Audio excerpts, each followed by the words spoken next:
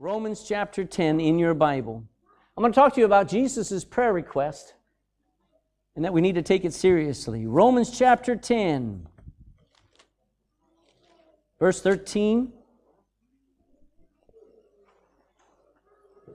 Romans chapter 10 and verse 13.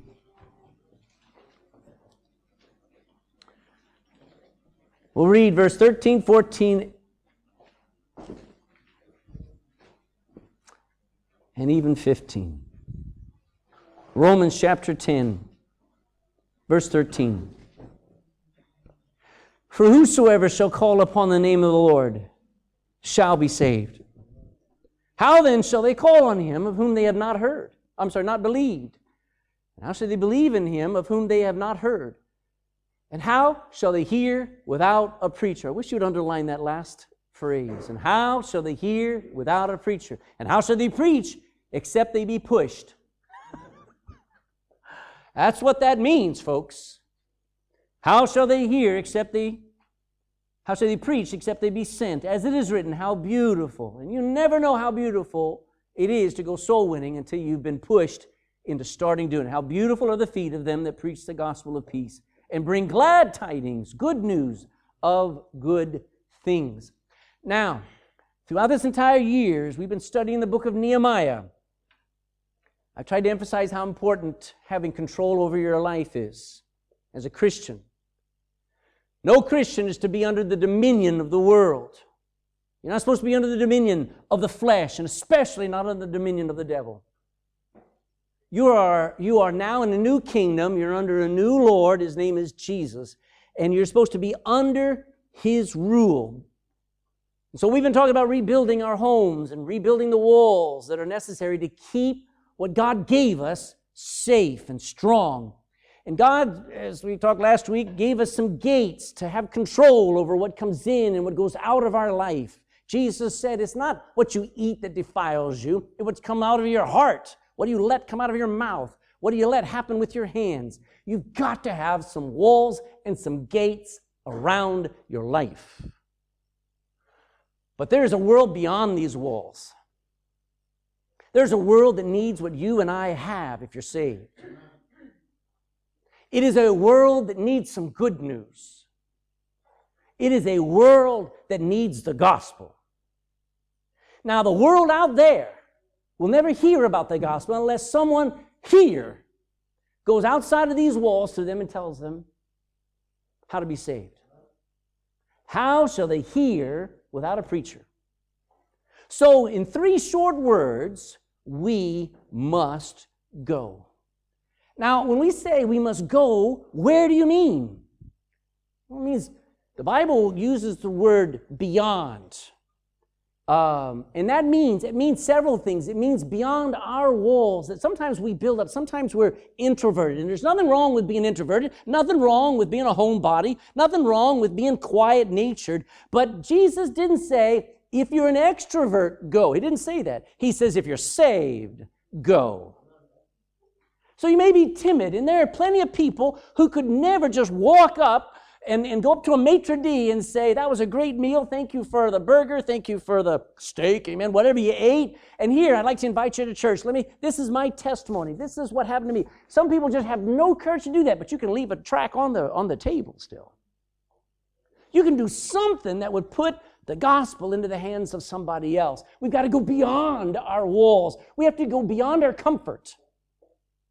We're too comfortable. All we worry about is, how much sleep we get and how much fun we have. But beyond our comfort, beyond our will. Did you know, I wouldn't choose. I would never choose to just go up and interrupt somebody and tell them they need to be saved from hell. I just wouldn't choose that. So the gospel doesn't ask me to do what I choose. The gospel says change what I choose and do what He's willed. So I'm going beyond my own will and I'm going beyond my ability. The gospel's not about what I think I can do. I can't understand it, but when I was 17 years old, I was introverted. I would rather And God gave me a little bit of a different life, thankfully. I saw a lot of messed up people, and I said, I'm just going I'm just going to work in my home. I worked with electronics. I would stay up all night drawing what I saw in the sky. I still have the books of all of these star clusters and nebula and planets and moon orbits and stuff like this. For years, I kept to myself, kept me out of a lot of trouble too. Several of my friends are dead because they got into the car with their cans, with their buddies, and they forgot that life is not meant to be thrown away. But I then, when I got saved, one of the first things my youth director, like John is, my youth director looked at me and says, I want you to preach something next Sunday night to all the teens. There were 40 of them there. I never sweated so much in my life. I wrote 5 pages, Brother Dan, handwritten, everything I was done in 6 minutes flat. I just stuttered and shook and raced through it all and then wanted to go crawl under a rock. But I got started. God began to move in my heart, began to push me, and here I am now. You know, what I do on a Sunday, my prayer all week long is, God help me. God help me to help somebody else, because I can't do it.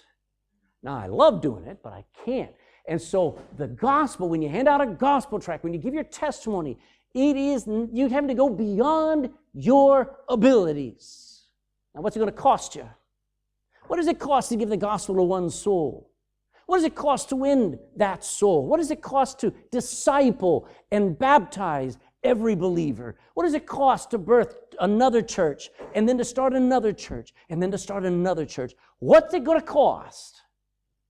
It'll cost you just about everything you have. And that includes your money, your time, your comfort, even your family and your life it'll cost. It just does.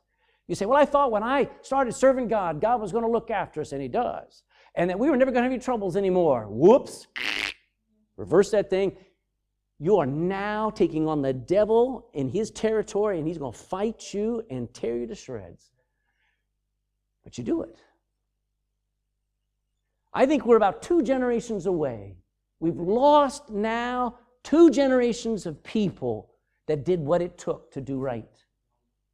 They were called the Great Generation, the last generation that sent their sons off to stop a madman in Germany. They sacrificed tens of thousands of their young men. And they were willing to go, and they were willing to sacrifice for something that was right. And we're at least 2 generations away from anybody that would ever give anything more than a few bob in the box. What's it going to cost if we go? Just about everything. I have a whole message on that, so just hold on to your hats. So we got to go beyond the walls, and it begins with prayer. So Matthew now, chapter 9. Matthew chapter 9. When you get there, we'll pray.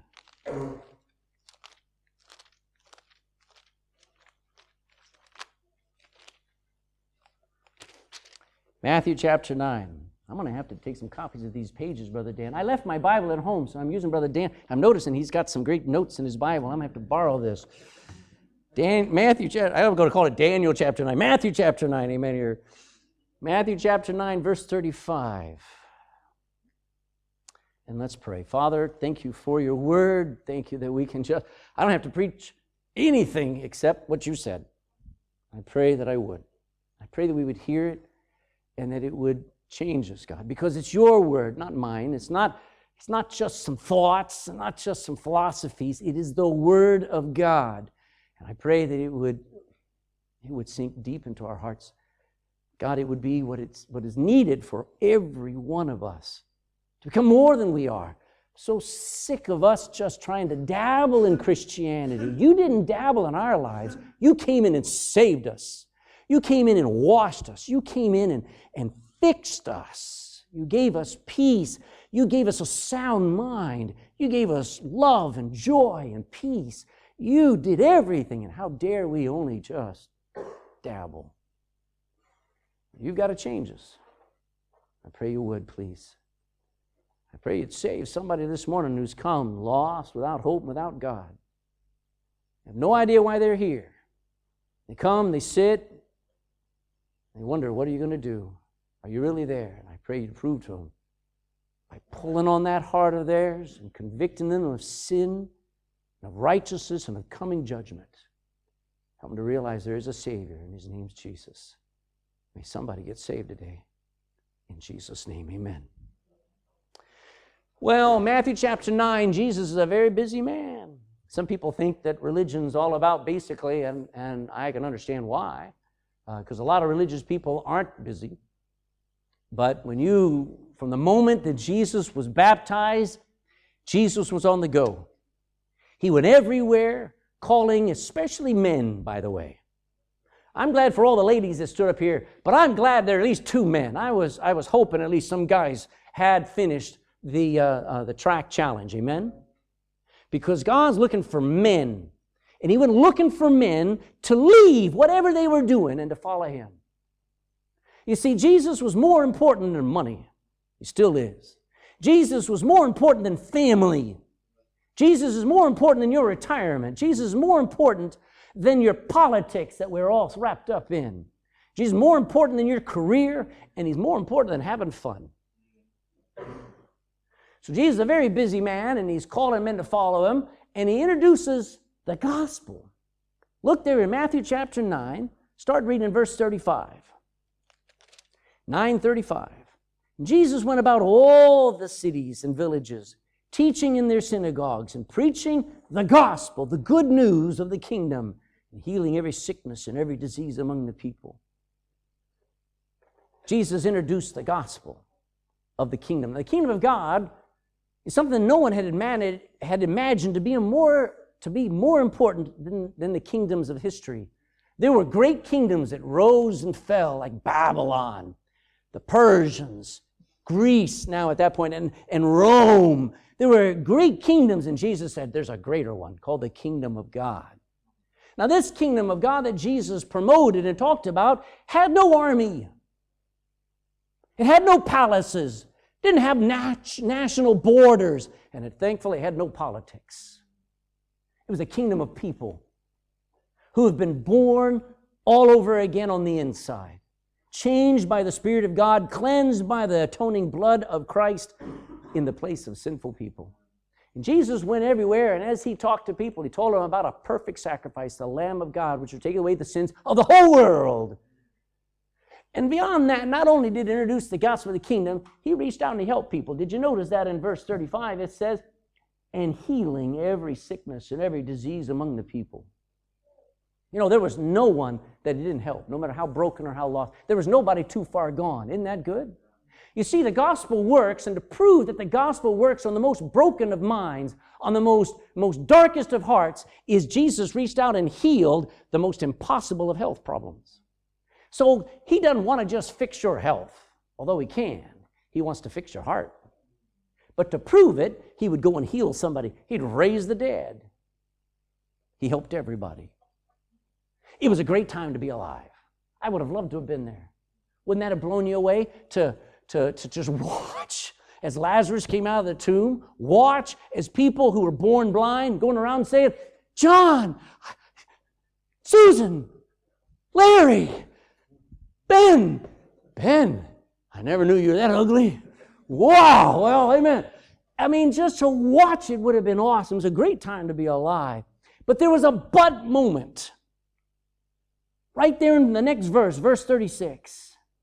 But when He saw the multitudes, He was moved with compassion on them because they fainted and were scattered abroad and were as sheep having no shepherd.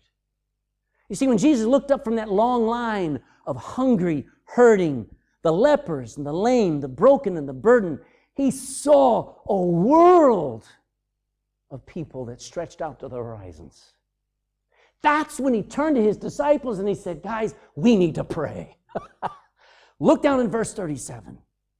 Then saith He unto His disciples, the harvest truly is plenteous, but the laborers are few. Pray ye, therefore, to the Lord of the harvest, that He will send forth laborers into His harvest. And that's what we're going to do this month. And that's our focus this whole for the rest of our lives is we're going to pray for laborers.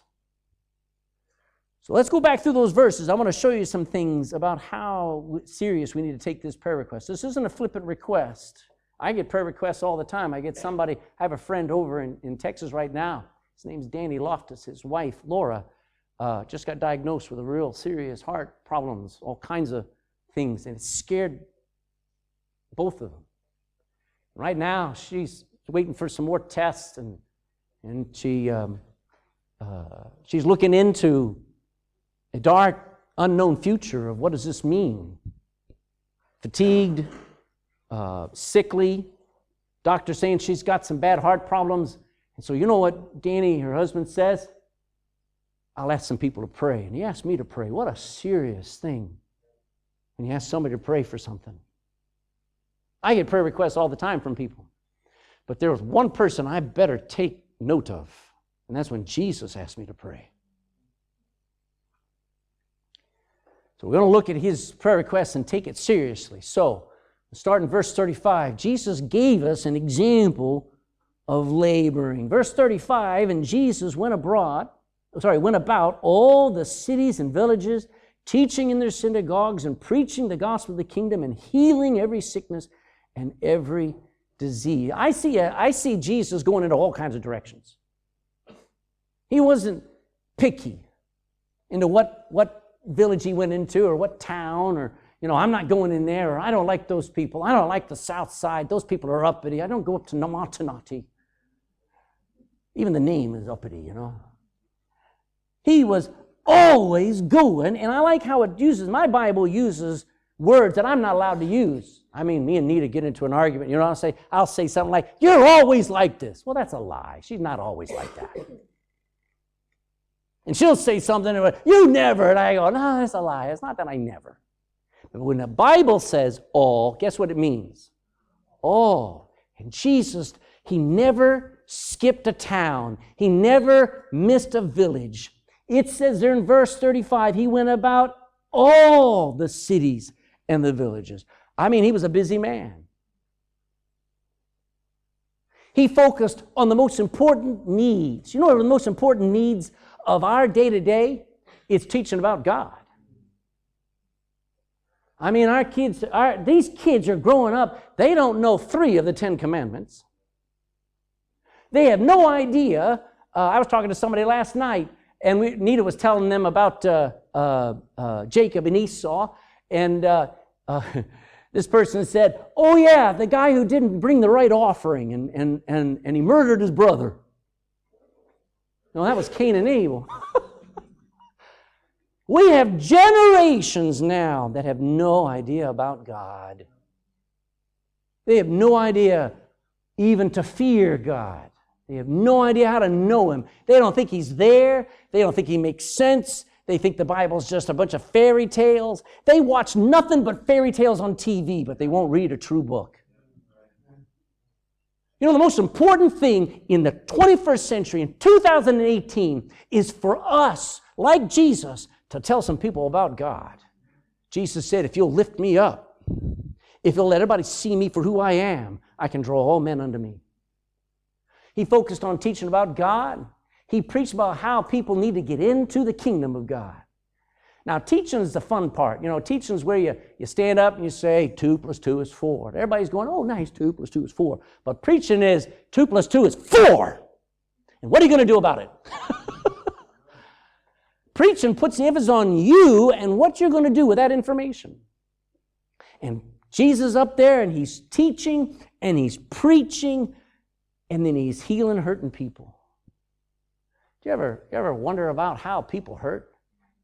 I mean, you're struggling with your own hurts. You're struggling with your own schedule, and you're struggling with your own nightmares that you go in and out of. And the Lord says, there's a lot more. There's a lot more. Jesus healed them. Now, Jesus could do that. Nothing was impossible for Him. And in chapter 10, Jesus, He imparts to 12 men, and only 12 at that time, He imparts to them the power to heal, the power to do everything that He did. By the way, if you see or hear somebody saying they got that same power, run from them, because they don't. They can pull the shenanigans, but they cannot do what Jesus did. He healed all manner. There was nothing impossible for him. There was no demon or disease that he nor his disciples could overcome. And what I liked about it, if you look at the last part of verse 35, the last three words, what are they? Among the people. You know, Jesus did it at a level that was there where they were. A lot of people are put off by me. Not just by me, but by the fact I'm American. By the fact I'm white.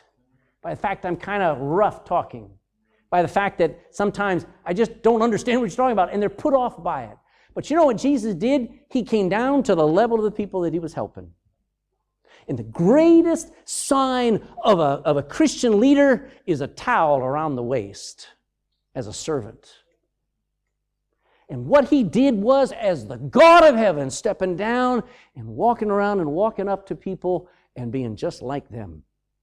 Not in sin, but in the level of how they looked at one another. As a matter of fact, as far as I can read in my Bible, he came lower. He came lower. He gave us an example of how to work and how to serve. You know, he ate their food. Now, I've got some friends that I knew years ago. They were missionaries in Mexico. But they weren't missionaries in the big cities of Mexico. They were missionaries. This is about 30 some odd years ago.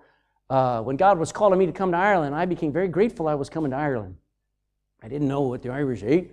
I just thought they were a little more advanced than the Mexicans that I was hearing about, because he said, you wouldn't believe what we had for dinner a month ago when we were down in some place out in the middle of nowhere in the most incredible desert you can imagine. He said, we had chicken heads. I said, what?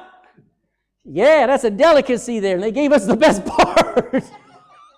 I said, give me the worst, man. They said, no, that's the chicken feet. There's no meat on a chicken foot. The point is this. Jesus came down to our level and ate what the people ate. He slept outside on the ground. He wore their clothes. He put up with our heat. He put up with our politics and all the stuff, and the Roman soldiers walking around having command over their communities. He came to our level. Isn't that wonderful? Jesus is our example, isn't he? Well, not only that, Jesus gave us his burden. Look at verse 36 and 37. It says this, but when he saw the multitudes, he didn't just see people, he now saw multitudes of people. And he was moved with compassion. It moved him. Can I say it? It broke him. Because they fainted and were scattered abroad as sheep having no shepherd. Then saith he unto his disciples, oh, the harvest. And I like that. We're going to talk about that word in a second. But the harvest truly is what? Now, what would you say? Normally, we're so terrified of the ministry, Brother Dan. Normally, we're so terrified of trying to serve others. We think, oh, the ministry is so awful. The people are so cantankerous. It's no fun dealing with grumpy people. There's no joy in helping people who never thank you. But you know what Jesus says? The harvest is plenteous, but the laborers are few. Now, Jesus evidently had a burden for multitudes. I was talking to my wife, and she was saying, "What?" And I was showing her some of the pictures of your Bible club, and she said, I wish our Bible club was small again. I said, so do I, honey, especially on day 2. Let me tell you, it's a great joy to start off and you have 23, and then next year you got 30, and it's wonderful. But then they turn into 100, and then they turn it to 200. You know what Jesus said? I'm helping people. I'm fixing people. I'm ministering to people. I'm teaching people. And he says, wow, there's a lot more to reach. There's a lot more to harvest. And then he looks around and he says, but there's not many helping. You see, he had a multitude, he had a burden for multitudes. He saw those thousands spread across the horizon, never-ending numbers of people to reach. And he had a burden for the lost. Say, what's the word lost means? It means far away from God and unable to find Him without help. Jesus gave a parable of 3 parables of one, a lost coin. The coin wasn't going to find its way back into the pocket. Another one was a lost sheep, and the sheep was way out in the field somewhere. It had gone astray. The shepherd didn't abandon it. The sheep just took off and went its own way and needed a shepherd to go after it because it couldn't find its way home. And the third one was a lost son. A lost son who so willfully and so arrogantly said, give me what you owe me, give me my inheritance. I want to run my own life. I'm going to go my own way, and I'll be fine. And he got so low, he got so broke, he's sitting in the middle of a pig pen. The pigs are eating better than him. And he sits there and he says, how do I get home? Let me tell you, lost is not a way to live. Thankfully, God came looking. God came looking. Because Jesus had a burden for lost people. People who fainted as they waited for help. People, and right now there are people who are walking these streets, who see our signs, and they look away and they go, I could never go in there. And their heart yearns, I wonder what it's like. There are people that you'll hand a gospel tract to, and they'll see Bible on it, and they'll cringe, and they'll go, I gave up on that years ago. I don't want to even try again. But in their heart of hearts, they wish it was true. You know, you need to have a burden for people like that. It's nice when Brother David, where are you, Brother David Murphy? It's nice when you ask somebody to believe in God and they go, yes. And you go, woo, amen. But you need to have a burden for the guy who says, I don't believe in God. Amen, you're the one I want to talk to. Jesus had a burden for the lost. He knew the multitudes needed a Messiah. We call him Savior. Throughout history, people have needed a hero, someone to look forward to, someone to look up to, a great leader. That's how come these scumbags get into power like they did in Venezuela for the last 30 years, and how they got up there and they promised them everything on the backs of the oil companies. They said, I'm going to help you have money in your pocket. You just elect me and I'll give you everything you need. You'll have free education. You'll have free health care. Sounds like Ireland. And you'll have free everything. Now their economies are having 1,000,000% inflation. You can't buy a cup of coffee without having 2 million of their dollars. Coffee. So somebody else will get up there and will promise them the moon. Everybody's looking for somebody to help them. Everybody's looking for a Messiah because they need him. Today, this is true more than ever, because science and technology and gadgets and welfare are a shallow source of hope for the deep problems of the human heart. You get depressed, last thing you need to do is look at Facebook. You struggle with loneliness, the last thing you need to do is get on Snapchat. You struggle with just battling thoughts of quitting and all that stuff. The last thing you need to do is a gadget in your hand. You know what you need? You need hope. You need a sure confidence. You need something that'll put you back in motion and kick the back of your rear and get you going. It's worth it. I'm not defeated because Jesus is alive. He broke hell for me. So all of this science and technology and the universities telling us that science is on the way to making life live longer. You know what they've done? They've made life more miserable for longer.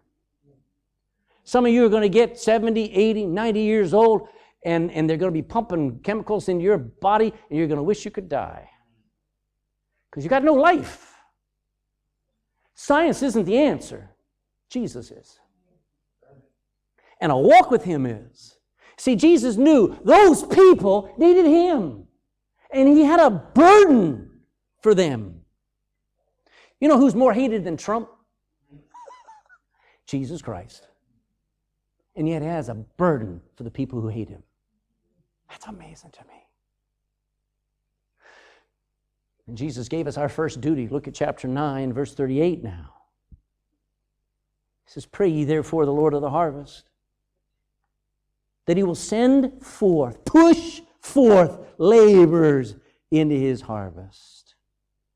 Jesus is amazing because he turns to his disciples, his followers, his people. And this is really cute. He did it one time before when there were 5,000 men who hadn't eaten in 3 days. You know how grumpy they are by now? And as they're looking at Jesus, and Jesus is smiling, he looks at his disciples and says, Philip, hey, Peter, hey, Andrew, you give them to eat. And they went, what? Sometimes we forget God asks us to do the hard things. And then he shows, I didn't mean for you to do it alone. You know, the first thing they should have done was got right down and he says, Lord, help us do what the Lord wants us to do. And I tell you what, Peter, James, John, Andrew, Nathaniel, Bartholomew, and even Judas Iscariot would have fed 5,000 people if they had prayed. See, Jesus looked at those disciples and says, I want you to look at that harvest that I see. Look at all those people. I don't want you to see them as customers that Apple and Microsoft and Exxon and Toyota see.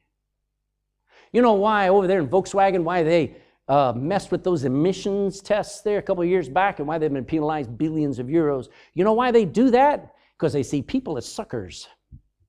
They see people as only people who they want to buy their product. Aren't you glad Jesus doesn't see people like customers? He didn't say, I want you to look out there and see them as voters like Fianna Fáil. Fianna Fáil and Fine Gael sold Ireland to Europe over and over and over again. Now with abortion, it just goes on and on and on. You know why? They don't see people, they see voters and they see power. Jesus didn't say, look on the voters. He says, look on the harvest. Look at the full harvest of people for the kingdom of God. Look at the harvest. You see, he looked out on those fields, and it was like looking on a field, and this is a vineyard of grapes. He said, look at that field of people as something needs to be harvested. And I want you to see that it's full of fruit. It is plenteous. But there are few that are working in it. There are a few out there. They have months worth of work to do, but it's got to be done in days. The harvest will go off. It is ready to be picked. People are in need of somebody coming to them with the gospel, and they're dying on the vine. And I've got some people, Jesus said, and I've got some faithful people who are faithfully working, but they're not enough. If we really worked at it, we could be coming home. We could be coming to church where we're just having to turn people away and say, there's no more room in church. You'll have to go over to the other hall and sit in Sunday school. Amen. If we really saw the harvest as something that can be accomplished, as something that is full and ready to be picked. Problem is, as plenty as it is, there are few willing to do it. So Jesus says, pray, dear Christian. Greatest prayer request you've ever been given, the greatest prayer request you will ever pray is for laborers. He didn't say, pray for preachers. He didn't say, pray for missionaries. He didn't say, pray for pastors. Jesus didn't say, I didn't ask you to pray for teachers or for singers or for builders or for bus drivers or for chefs. I didn't ask you to pray for treasurers or secretaries or artists or accountants. I asked you to pray for lowly and little paid laborers who will do whatever needs to be done to get the gospel everywhere. He uses a word, the lowest word on the ladder of success. You've got the top. What's the top guy? He's the chief executive officer. You know who's at the bottom? The laborer, that backbreaker, that grunt, that person who is unappreciated, who works the most hours, who works under the worst conditions, who works with the worst people, the laborer. That's what you pray for. He simply said, let's pray. Let's pray to the Lord of the harvest. Let's pray for the one who is in charge of the harvest. Let's ask God that He would give us more laborers to help us in this ministry. Before you ever worry about what the will of God is for your life, and you ought to worry about it, Amen. Do you even know what God's will is for you? Well, I'm working a job. Well, I'm married. Well, I'm living in Cork City. That is how you've ended up. Praise God. Things may be going great, but let me tell you, have you ever asked God, God, what is your will? Is this where you want me? Is what I'm doing what you want me to do? Pray for laborers.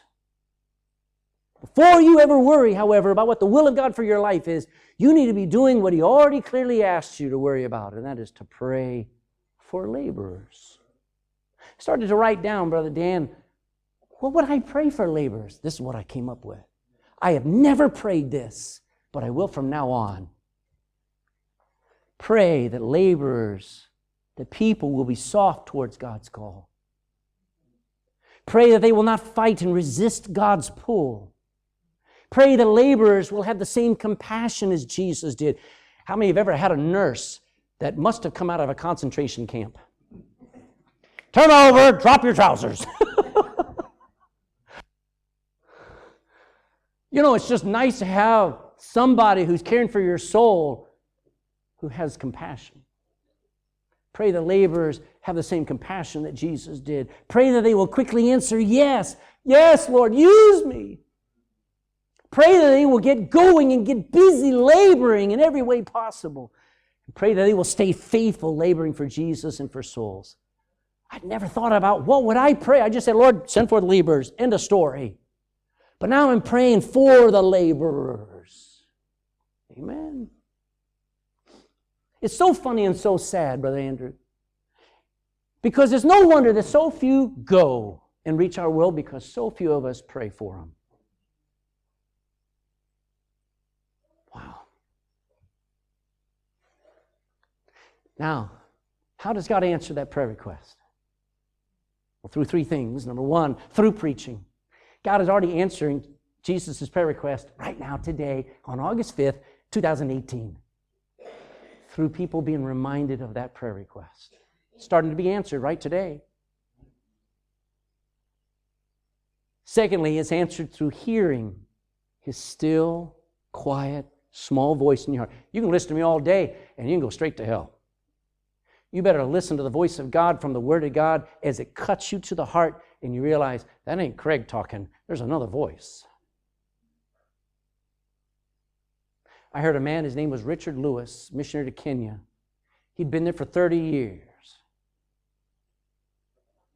There he was preaching that Wednesday night in the first missions conference I'd ever been in, and I had never met missionaries. I was just newly saved. And as he got up and he talked about his ministry and showed those old pictures of the people he had won to God and translated portions of Scripture too, because they didn't have the Bible in their language. And he talking about all that thing. I heard another voice saying, I'd like to use you, Craig. Richard Lewis didn't come down to me and says, I want to use you. No. Somebody else was talking to me. Amen. And the way that prayer of Jesus gets answered is when we start listening. As He pulls and hugs and convicts and breaks our hearts to conform to His will. And there's a third way that God answers that prayer, and that's when we surrender to such a powerful call. You will resist it, you'll fight it, and you'll be scared of it. And there's not a person who's ever tried to serve God. There's not a person who's ever tried to give a gospel tract. I was talking to Brother David earlier in the week. Every time I go out on a Saturday and my very first door, do you know what's happening to me? The very first door, I'm panicking. Who's it going to be? What am I going to say? I'm saved 37 years. I've preached 26 years. I have taught Bible Institute years and years. I've read through my Bible so many times. I've done all this stuff, and I go up to that door and I go, I wish somebody would phone me. Give me a distraction. You say, you do? Yes, I do. Because you are facing your fears, you're facing your own limitations, and you're going, I can't do it. And then when you do knock, you say, I hope they're not home. So don't sit there and go, well, Pastor, every time I get ready to go out, I just give up. So do I. So do I. But then I overrule it. And I surrender to the pull of God. I just say, you win, God. Somebody's got to be the boss of my life, and it better not be me. Amen.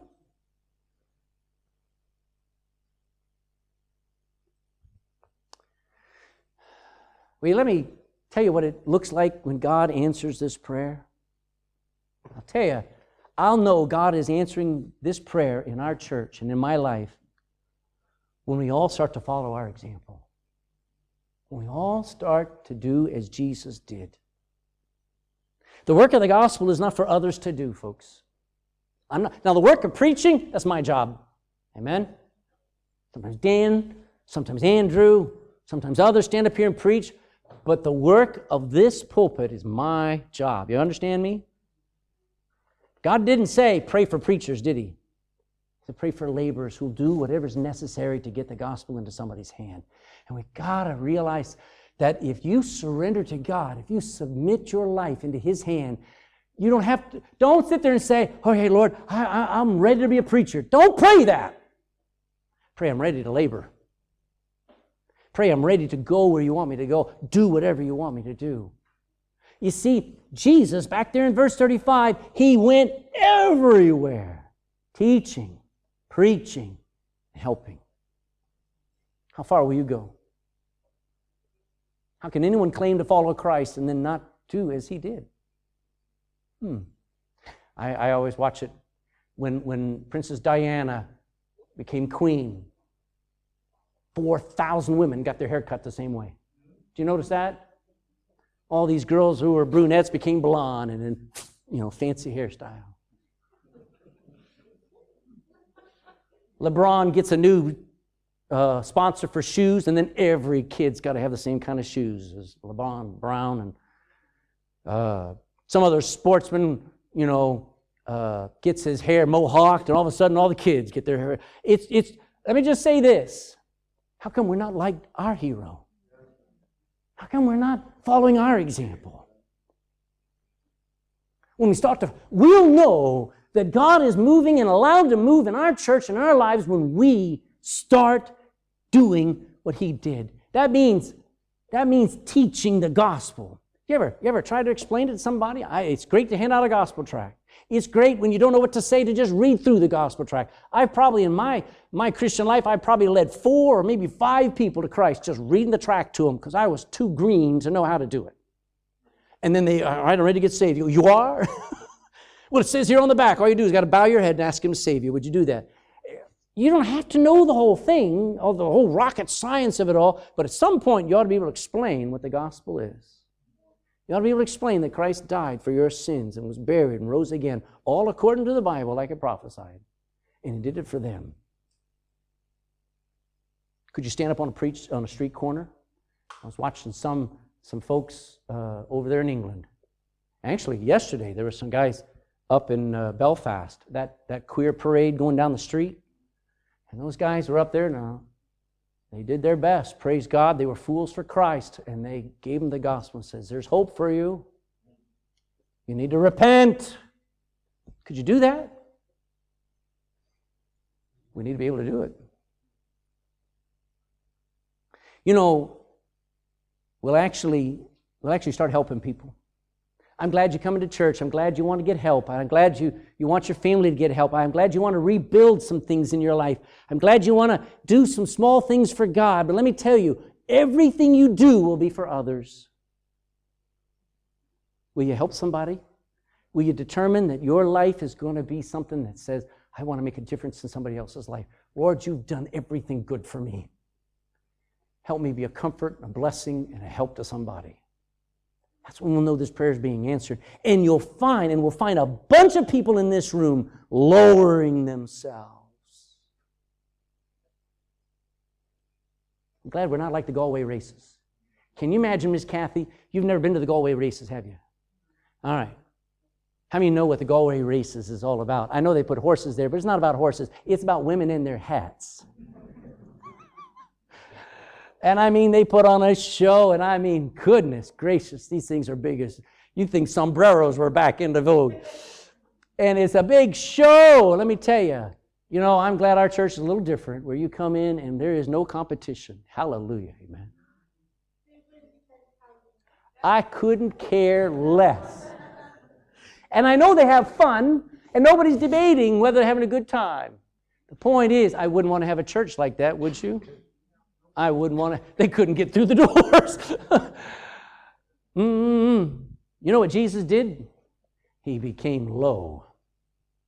Mark 9:35 says, and he sat down and he called his 12 unto him and said unto them, if any man desires to be first, the same is going to be last of all and servant of all. I look forward to seeing a bunch of new servants this month after missions revival. Secondly, we start feeling how he felt. Verse 36, when he saw the multitudes, he was moved with compassion, which means he was broken. He cared about the multitudes, not just a few. You know how many people are on this planet? Actually, I asked, you get onto Google and you say, population of the world, and as of the end of 2017, there are 7,536,000,000. I went, when I got saved, when God called me to be a missionary, and I found out I was going to Ireland, we didn't have Google at that time. We had Encyclopedia Britannica. And the population of the world just a few earlier was 4.5 billion people. I couldn't comprehend 4 billion. I can't comprehend 7.5 billion people. I can't comprehend it. But shouldn't I not ignore it? Shouldn't I care about multitudes? Shouldn't I care about them being lost? And shouldn't I care that they still need a Messiah? There are some scumbuckets out there that are offering false hopes. Some of them are very religious. Some of them are coming to Cork at the end of this month. Coming to Ireland, going to Phoenix Park, offering a false hope. And there will be multitudes there in Phoenix Park. There are multitudes in the Middle East. There are countless, hundreds of millions, if not billions, of people who have no hope. And you know what? We can get on our little busy way, first world country. Why should I care? Because Jesus said care.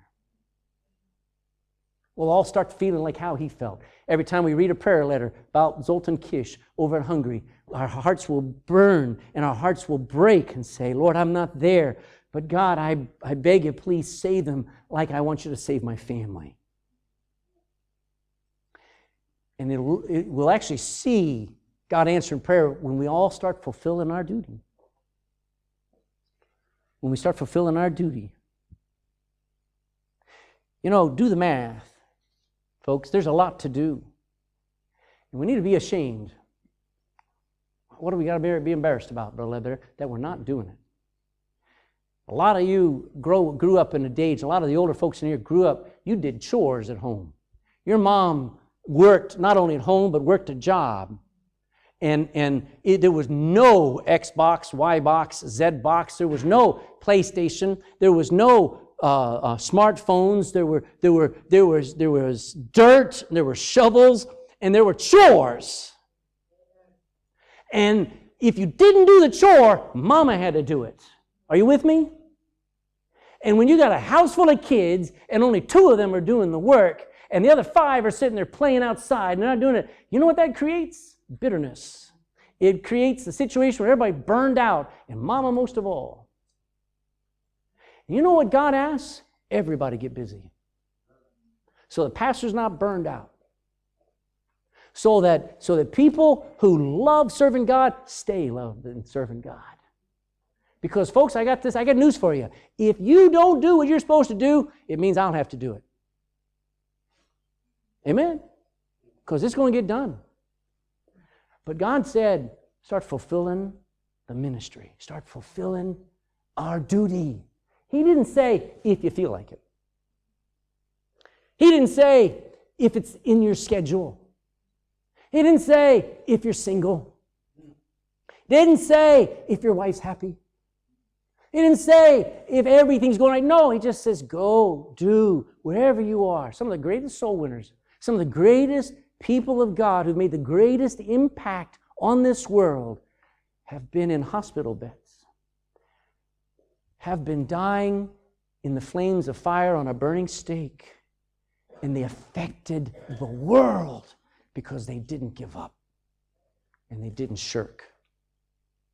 What will it look like when Christ's prayer request is being fulfilled? Is when we're praying. They sneak that in? I would say pray two things. One, pray that asks God to not only send forth laborers, but also to make us some of those laborers. Here's the invitation. What's the goal of this message? I write this down and I say, Lord, what do you want me to do with this message? You spoke to my heart. Man, I learned a lot. I can't even give you a third of what God spoke to me about. But the goal of this message is to get every one of you to believe in the need for the gospel. Is it something you could take or leave, or is it something that saved your soul? Is it something that gave you back your mind? Made the difference in your life? Is the gospel important to you? I want you to believe that it's important to this world too. To get you to start praying for laborers. I'll know it's being answered, Brother Dan, if I get a bunch of people here on Wednesday night. Amen. Amen. You'll discourage this preacher more than you know if you're not here on Wednesday night. And I think it'll grieve the Holy Spirit of God too. You say, well, I don't normally. Shut up. Do not tell me you don't normally come on Wednesday night. It's a church meeting. We need you. We need to pray for our missionaries. Our missionaries need us to pray for them. And we need to pray for laborers. And to get you to stand up and say to God, here am I, send me. You see, when you start praying for laborers, you start praying for God to soften men and women's hearts. And you start to pray for God to be able to direct them easily and to get them serving and get them faithful. All of a sudden you realize, that's me. That's what I want to be. It's time we actually believed in the labor, not in the glory. You know what a preacher has? A pastor gets up and preaches whether people are there or people are not, whether people love him or people hate him, whether it's a popular message or the most unpopular thing you could ever say. We are not politically correct.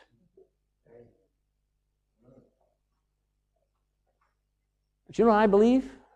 Not in my position, but I believe in my labor. And when there's a labor in the Word, there is fruit. I believe in the labor. I don't entertain. I don't come up with, you know I'm no good at jokes. Okay, that worked.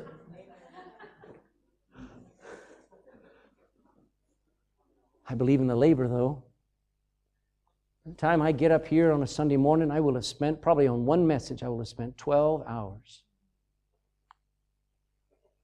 And that's not a brag. That's to wake you up to the fact I believe in the labor.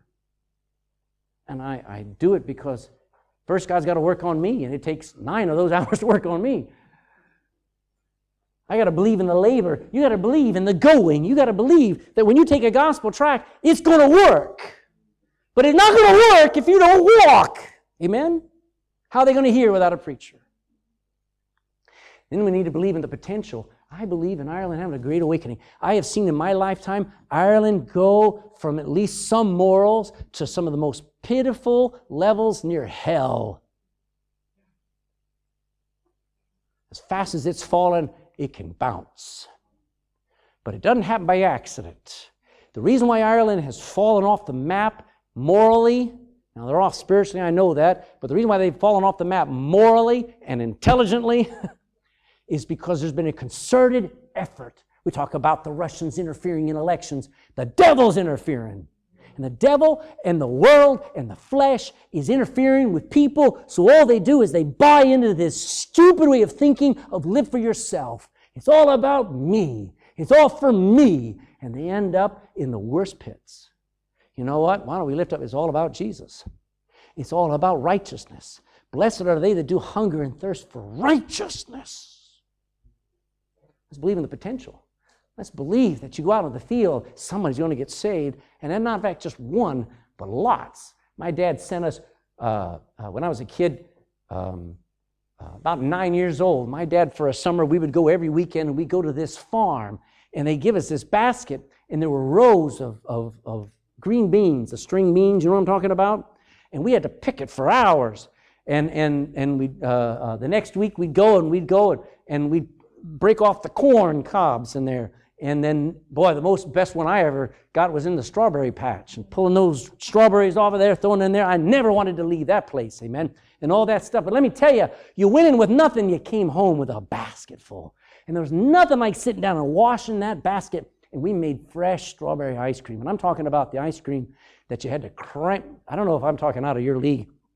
But in an ice cream maker, it's filled with ice on the outside and this metal tray on the inside. And you put fresh cream in, put all your fruit in, and you put the lid on, and then you sit there. Oh, there's a crank on the side. I had to think of where it was. And you crank that thing for about an hour, man. And then you open it up. It was the most glorious taste. There was fruit from our labor. Best memories of my life were bringing home those baskets of strawberries. Now, you'll never have more fun than being when somebody gets saved. When somebody responds and says, you're right, I need to get born again. We need to believe in the potential, and we need to believe in the Lordship of Jesus Christ. Oh, we're glad to take heaven. Yeah, Lord, give me that forgiveness. Lord, yes, give me that family you got for me. God, give me all the blessings you got for me, but don't ask me to do what I don't want to do. We need to believe in the Lordship of Jesus Christ. So I'd like to pray right now. I'd like you to stand with me and bow your head. And let's begin to pray for laborers. Let's begin to see God answer this prayer request in our church, in our country. Heavenly Father, we as a church, we bow. It's just as if we sat there watching you minister, and you do, to so many people. And as you turn to your disciples, you have now spoken to us. And you've asked us to pray for laborers, to go straight to the throne of the Lord of the harvest, that He would push, that He would agitate, that He would make uncomfortable a group of people who would never be happy until they were serving, until they were laboring. So Lord, I pray for laborers. I pray for multitudes of them, because there are multitudes more who need them, who will be faithful to go, who will be encouraged to go. We've thought of little things like our Track a Day, little program. Lord, I'm so grateful it's working. I'm so grateful when a gospel track is put into anybody's hands. God, we need to track a person. We need laborers, God. This world, I pray, needs what we have. And we're not what we ought to be until we are answering this prayer request. So first we're praying. We're praying for others. We're praying that they will be soft towards your will. We're praying that there are men and women, teenagers, young boys and girls, who will not fight or resist your pull on them. Pray that you will give them the same heart that you have for the lost. That they will not see eye to eye with people, but they will see heart to heart with souls. They will love them, even though they may hate us. And I pray for laborers that, well, every day you wake up and say, Lord, please use me. My greatest success story will be that God used me. Whether at work or at school, I don't care. Lord, just use me. Oh, God, use me. I pray the laborers will say that every day. I pray the laborers will stay busy. Not be just on and off again, but God would just get serving, get going, get laboring. Yes, there's children's church classes to teach. Yes, there's work to do down at the office. Yes, there's so many things. But we're not talking about what to do. God, I'm asking that they would just be willing to do. That they would be. I pray that they would be faithful. Lord Jesus, please send forth the laborers. Lord, if you would choose, send forth us. And I pray this in Jesus' name. Amen.